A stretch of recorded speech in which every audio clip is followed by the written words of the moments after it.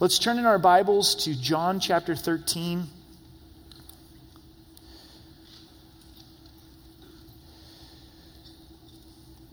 And we are in verse 18. As we have sung about inviting the Holy Spirit and the Holy Spirit being present, we know that the Holy Spirit is the one who is our teacher that leads us and guides us into truth. So let's welcome the Holy Spirit as we study the scriptures this morning. Father, we thank you for your word. We thank you how it communicates your character and your love for us. We thank you for the gift of the Holy Spirit. We know that the Holy Spirit is here with us. And Holy Spirit, we welcome you into our time. We know that you're the teacher, and we invite you to teach us. Please remove distractions, the busyness in our hearts and lives, that our hearts could be that fertile soil for your word. So we love you and we thank you. In Jesus' name, amen. The setting of John 13 is Jesus is just moments away from the cross. It's the Last Supper. It's the last time he's going to sit down with his disciples and have this meaningful meal together prior to his crucifixion. He institutes communion. He gives communion to them. And then he surprises them. He gets down and washes their feet, takes the position of a servant that was really exemplary of his whole life, and says, guys, as I have served you, I want you to now go and serve one another. But there is an evil plot that is taking place. Judas is contemplating betraying Christ. The religious leaders want to kill Jesus, and the focus is now turned upon Judas, and Jesus says, what you are to go and do quickly. Also, we find Peter, and Peter is in a place where he's feeling more committed to Christ than he ever has before.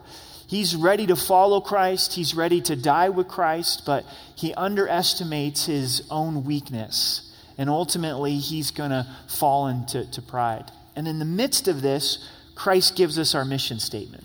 Christ tells us what we're to be about as believers, that we're to love one another as he has loved us.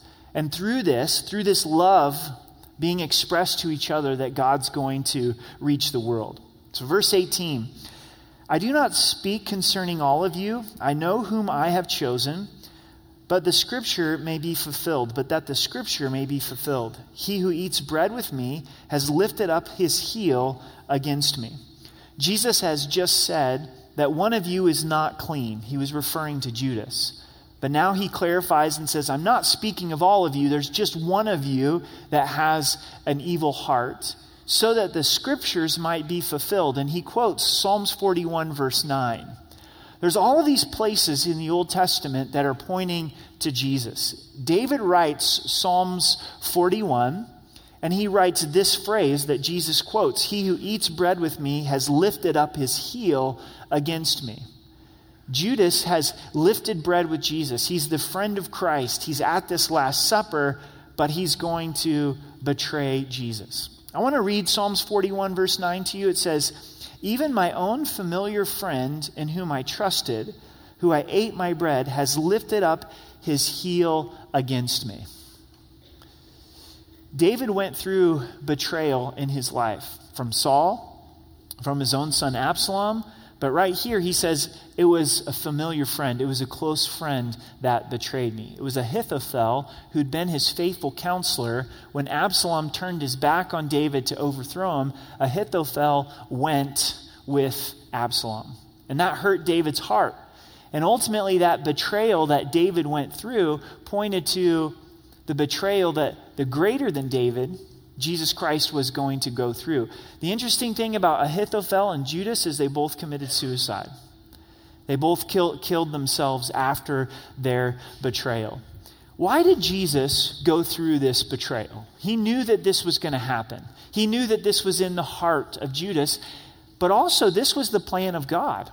You have Judas's own personal responsibility, but you also have God's plan.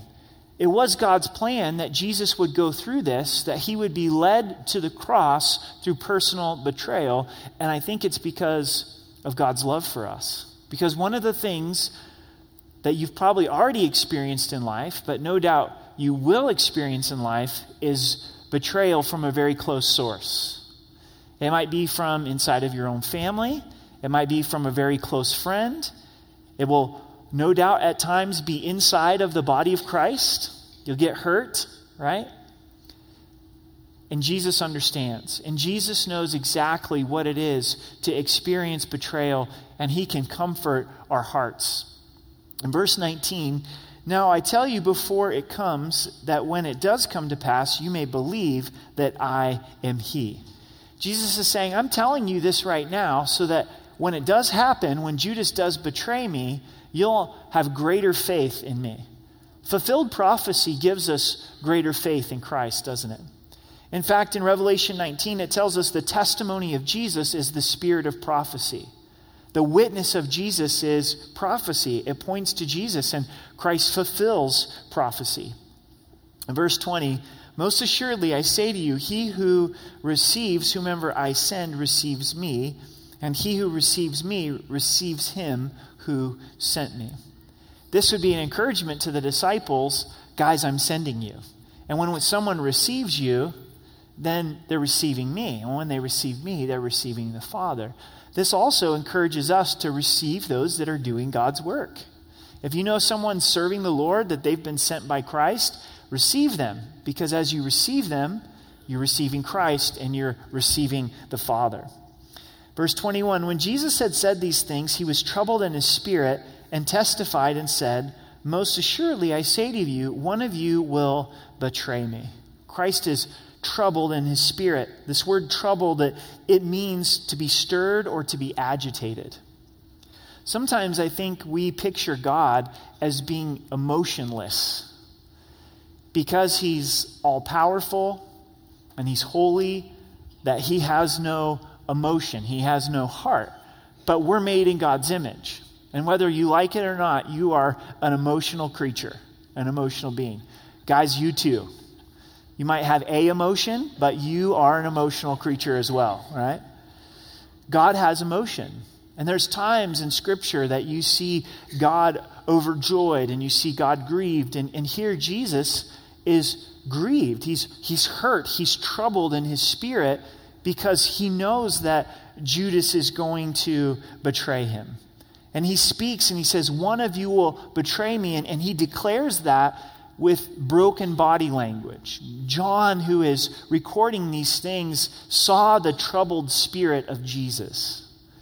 Sometimes when you're talking with someone, you can sense that they're hurting. You can sense that they're broken. You can sense that it's deep within them. And that's what John is witnessing of Christ. And that's how much this betrayal that Judas does hurts Christ. Then the disciples looked at one another, perplexed about whom he spoke. They get the message. They understand someone's going to betray Christ. And they're looking around going, who is it? Is it me? Matthew's gospel tells us that they all asked the question, is it I? They all saw that within their own hearts, they had the capability, they had the capacity to betray Christ. That's pretty amazing. There's an old hymn that expresses to God, God, protect me from wandering, because I know the propensity of my heart is to drift. My direction that I can go without God's help in my life is, God, keep me close because I'll drift away from you. I think it's healthy for us to understand the kind of depravity that's inside of us. And the disciples are honestly asking the question, is it me? Now there was one leaning on Jesus' bosom, whom of his disciples, there was leaning on Jesus' bosom one of his disciples whom Jesus loved. This shows the closeness of this meal, the closeness of the relationship that the disciples had with Jesus. To share a meal in the Middle East is completely different today than it is for us. When we share a meal, it's not too much of an expression of friendship and fellowship and oneness. It is to a small degree. But if you get invited over for a Memorial Day barbecue, that's nice, but it's not necessarily this deep expression of friendship and oneness, right? If someone says, hey, let's go get a Chipotle burrito, it's appreciated, right? It's good food, but it's not necessarily this deep expression of oneness and friendship.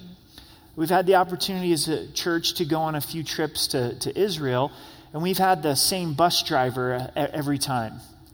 And he's Arab, and he's invited us to have a meal with his family one year.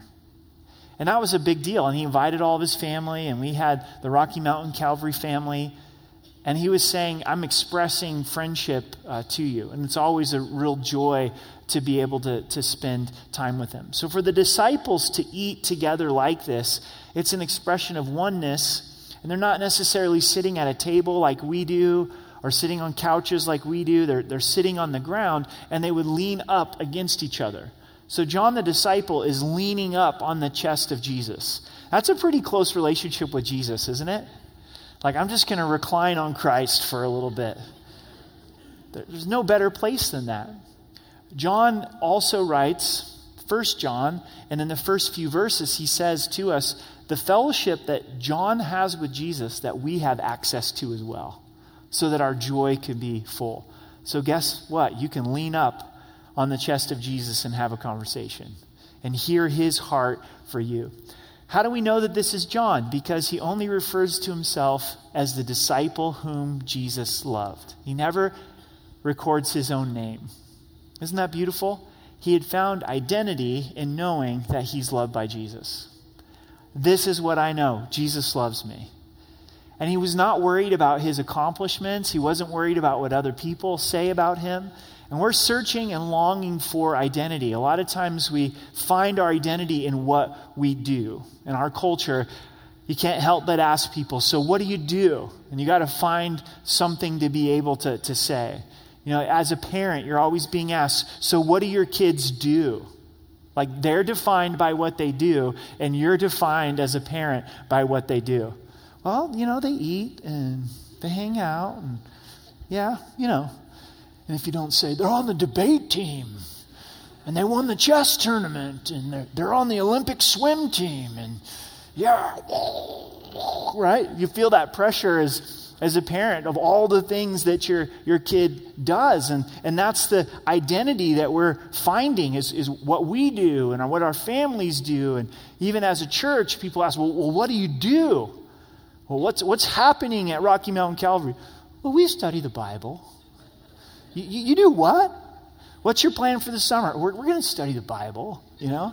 It's like, that doesn't sound like a very impactful church, right? What are you doing, right? What are you doing for the community? And there's all that pressure. And for us to be able to say, I'm not defined by what I do. I'm defined by the fact that Jesus loves me. And if I'm going to boast in anything, I'm going to boast in the fact that I'm loved by God. Now, we know this up here. We know this in our minds, but allowing that to penetrate our hearts to go, oh, I'm loved by Christ. I know that I'm loved by Christ. He loves me. Simon Peter therefore motioned to him to ask who it was of whom he spoke. I love this. Peter's like, okay, John's in the strategic position to ask the question we're all thinking. Looks at John. John gets the message.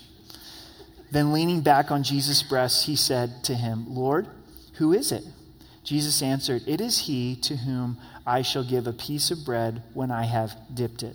And having dipped the bread, he gave it to Judas Iscariot, the son of Simon. So John asks, who is it? Who's the one who is going to betray you? And Christ answers the question. He says, well, the one that I extend bread to.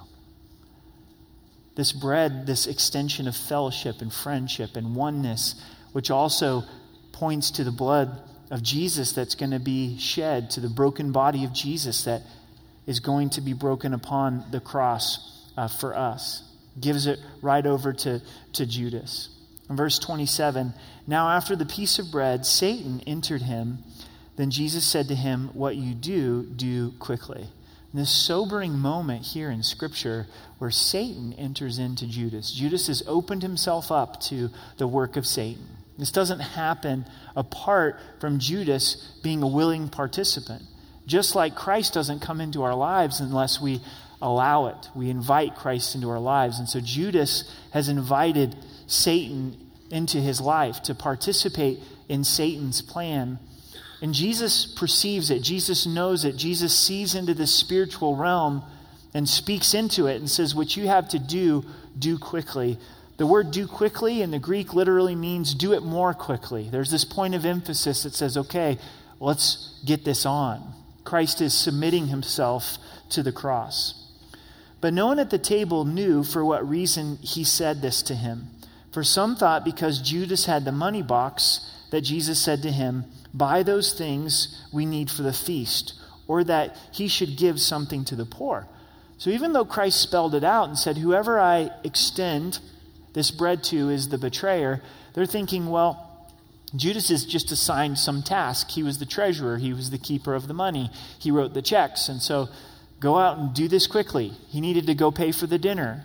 There was poor that he needed to go and minister to. Verse 30, having received the piece of bread, he then went out immediately, and it was night. Judas goes to find the religious leaders to betray Christ.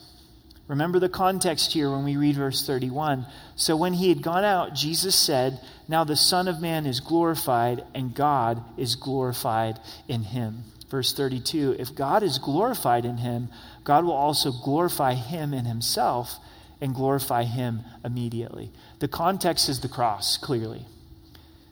Jesus is submitting himself to the cross, and the next thing that Christ says is the Son of Man is going to be glorified. God in human flesh is going to be glorified through the crucifixion. Jesus is going to glorify the Father through the crucifixion. The Father is going to glorify the Son through the crucifixion.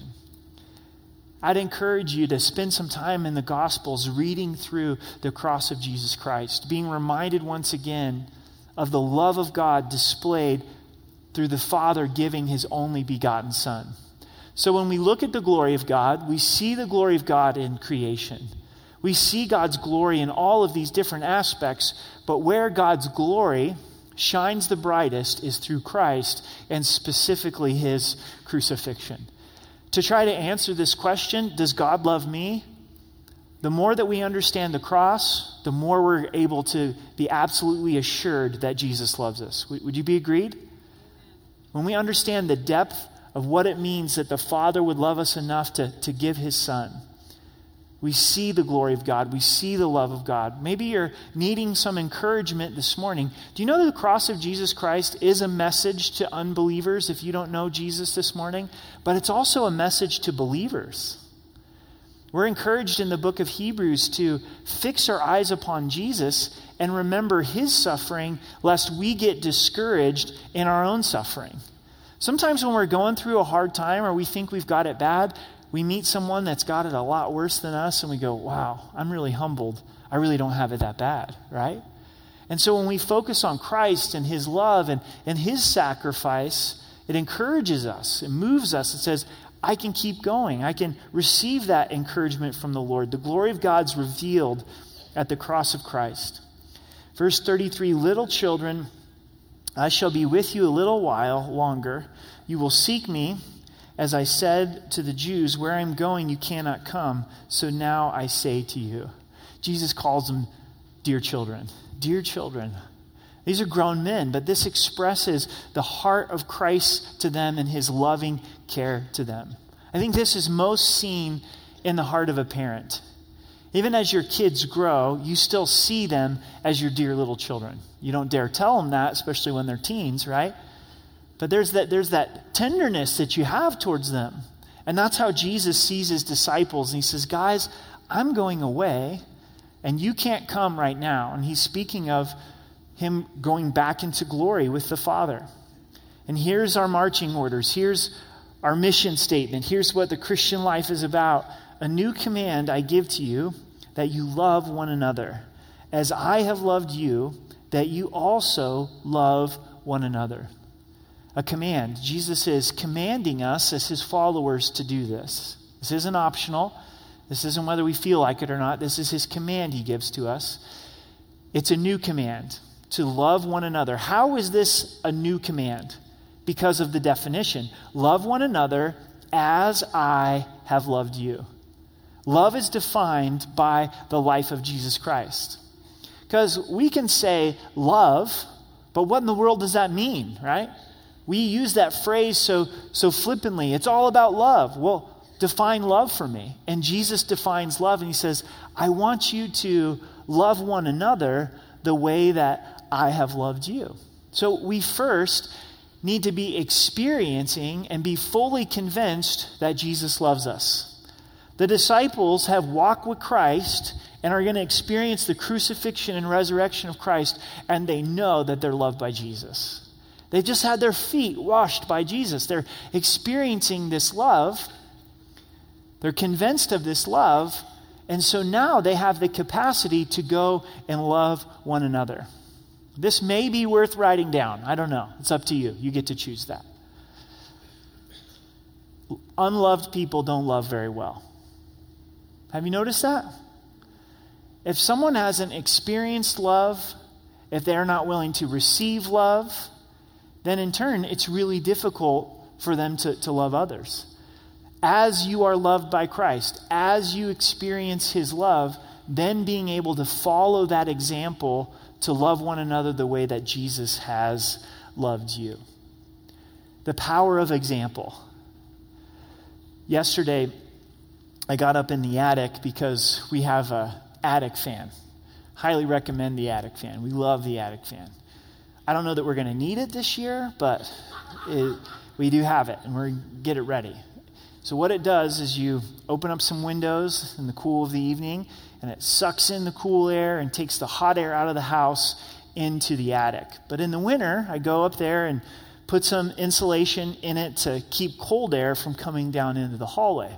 So now as we, in faith, enter into summer, we got to get up there and take out this insulation. Wyatt's been asking for a few years, probably 3, Dad, when can I go in the attic? When can I go in the attic? And you can just tell for him and his imagination as he looks up to the attic, like it's this wonderland. What is it like? And what's up there? And I've got to experience this. And he's about ready to turn 7. And I figured, okay, this is the year for him to venture into the attic with me. I said, buddy, it's going to be itchy. The insulation is going to be itchy. So just to prepare you, this is part of this experience that's going up there. In a few minutes, he comes in with his snowsuit over his shorts and t-shirt. Just put it on, zipped it up, and then he goes and he gets his snow coat, and he puts that on as well, and puts his hood over his head, says, Dad, I'm ready. I'm ready for this, right? So we get the ladder, and I'm teaching him how to go up a ladder and how to crawl into the attic. And then once you get in the attic, where you've got to step so you don't fall through the drywall. And he got to stick his hand into the fan and pull out some of this insulation. But the way to learn that is not by lecture. We could sit at the kitchen table and say, all right, buddy, someday, Lord willing, you're going to get married, you're going to have your own family. Let me draw a diagram for you of what the attic looks like, and this is what you need to do, and go through the same instruction, but you got to experience it, right? You got to experience it. If you're trying to teach someone to drive, you can explain it in a classroom, and that's good. It does about this much. Then you go out and you say, you know what? You take the wheel. You hit the gas. You hit the brakes. You got to experience it. It's the same way with the love of God. We learn to love others by the reality of Christ loving us. And then we choose to be able to extend that to others. Now, this is a lofty call. This is a lofty command to be able to love the way Jesus loves. This is not just your run-of-the-mill type of affection or love. This is God's love the way that he loves us. And please stay tuned. We're headed into a really sweet section of the Gospel of John, this precious book. Jesus has one conversation that we record in several chapters. 14, 15, 16. It's all this conversation of the Last Supper. And Jesus gives this new command here, and we lose the flow in the break of chapter and verses. Because Christ gives the what. He says, this is what I want you to do. I want you to love one another as I've loved you. But he goes on to explain the how. And we get really frustrated with the how. In chapter 15, he's going to declare, I'm the vine and you're the branches. You can't bear fruit except through me.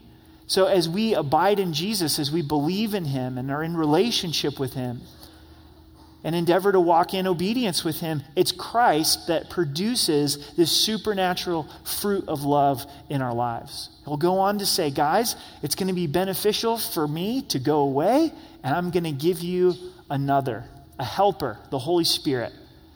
The Holy Spirit living inside of us is our helper, the one who comes alongside and helps and gives us the power to be able to love one another the way that Jesus did. Because we can't do this on our own. If you take this command and try to do it on your own, it's not going to go very far. But if you abide in Christ and rely upon the power of the Holy Spirit, walk in the Spirit, follow the leading of the Spirit of God is going to help us to be able to love one another. So quickly, this morning I'm going to give you 5 ways that Christ loves us. The first is Christ's love is continual. It's continual. He never leaves us. He never forsakes us. His love for us is everlasting. It's awesome. Christ's love is unconditional, and we hear this a lot. But what is conditional love? Conditional love is defined by terms. If you do this, I love you. But if you don't do this, I don't love you. And that's a lot of human love, isn't it? But Christ's love is an unconditional love that's not based upon what we do, but it's based upon what he has done upon the cross. He loves you unconditionally. That's good news. The third way that Christ loves us is he loves us sacrificially. He left heaven and came to earth, humbled himself to the cross, gave himself upon the cross. He sacrificed himself upon the cross. And as we love one another, it involves sacrifice. It's not always easy. It's taking up our cross, denying ourselves, but saying, I'm going to choose actions of love because Christ chose actions of love. He loves us sacrificially. Also, Jesus loves us truthfully. He tells us the truth, doesn't he? This love that we're to have for one another is inside of the truth of God. If this love is not inside of truth, we don't have Christ's love. So we want to speak truth to each other in love. It's a good friend that can tell you your breath stinks, right? It's a good friend that can tell you you've got some spinach in your teeth, right? And it's a good brother or sister in Christ that loves you enough to speak the truth to you in love. And the love of Christ is prayerful. He prays over us. He ever lives to make intercession for us, and we pray for one another.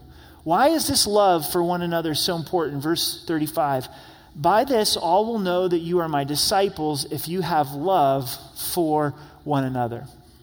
How are people going to know that we're followers of Christ? This word disciple means that we've chosen Jesus as our Lord, as our teacher. We're following him. He's our master. How will people know that Jesus is our master?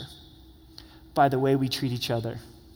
By the way we treat brothers and sisters in Christ. In my mind, I would think that Christ would say, look, the way that people are going to know that you're my follower is the way that you love unbelievers. And that's important for us to love unbelievers and to reach out with them with the love of Christ. But that's not what Jesus said. He said, how I'm going to draw a lost world to myself is the way that Christians love each other. This is God's tool. This is God's instrument of how he reaches a lost world, is for us to love each other with crazy God-like love. What is the thing that Satan always attacks? The way Christians treat each other. Satan's the accuser of the brethren. So at different times we're really struggling like, man, this Christian's a jerk. I don't like them. I love Jesus, but I don't want to be around people. You ever thought that? Right? And Satan's really quick to want to come and divide the body because he knows what's at stake. And it's the testimony of Jesus out in the world. So when unbelievers see the way that we relate to each other as Christians, it should draw them to the love of God. They go, wow, I've never seen people treat each other like this. There's something different in your marriage. What's going on here? Well, it's Christ. There's something different in your family. You guys have all the same problems, but there's this love that is there. What is this? What's this thing that you call church and getting together with believers? And why do you guys help each other out like this. And man, it seems like you've got a community around you that can't be duplicated, and then they're drawn to the love of God. I want to encourage us and challenge us, man, love one another. Love one another. Love believers.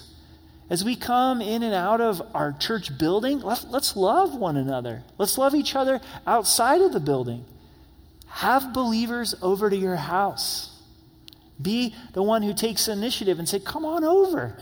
Let's get together. Let's grab coffee. Pray for believers. It's impossible to live out the commands in Scripture and be isolated, because there's so many one another commands in Scripture.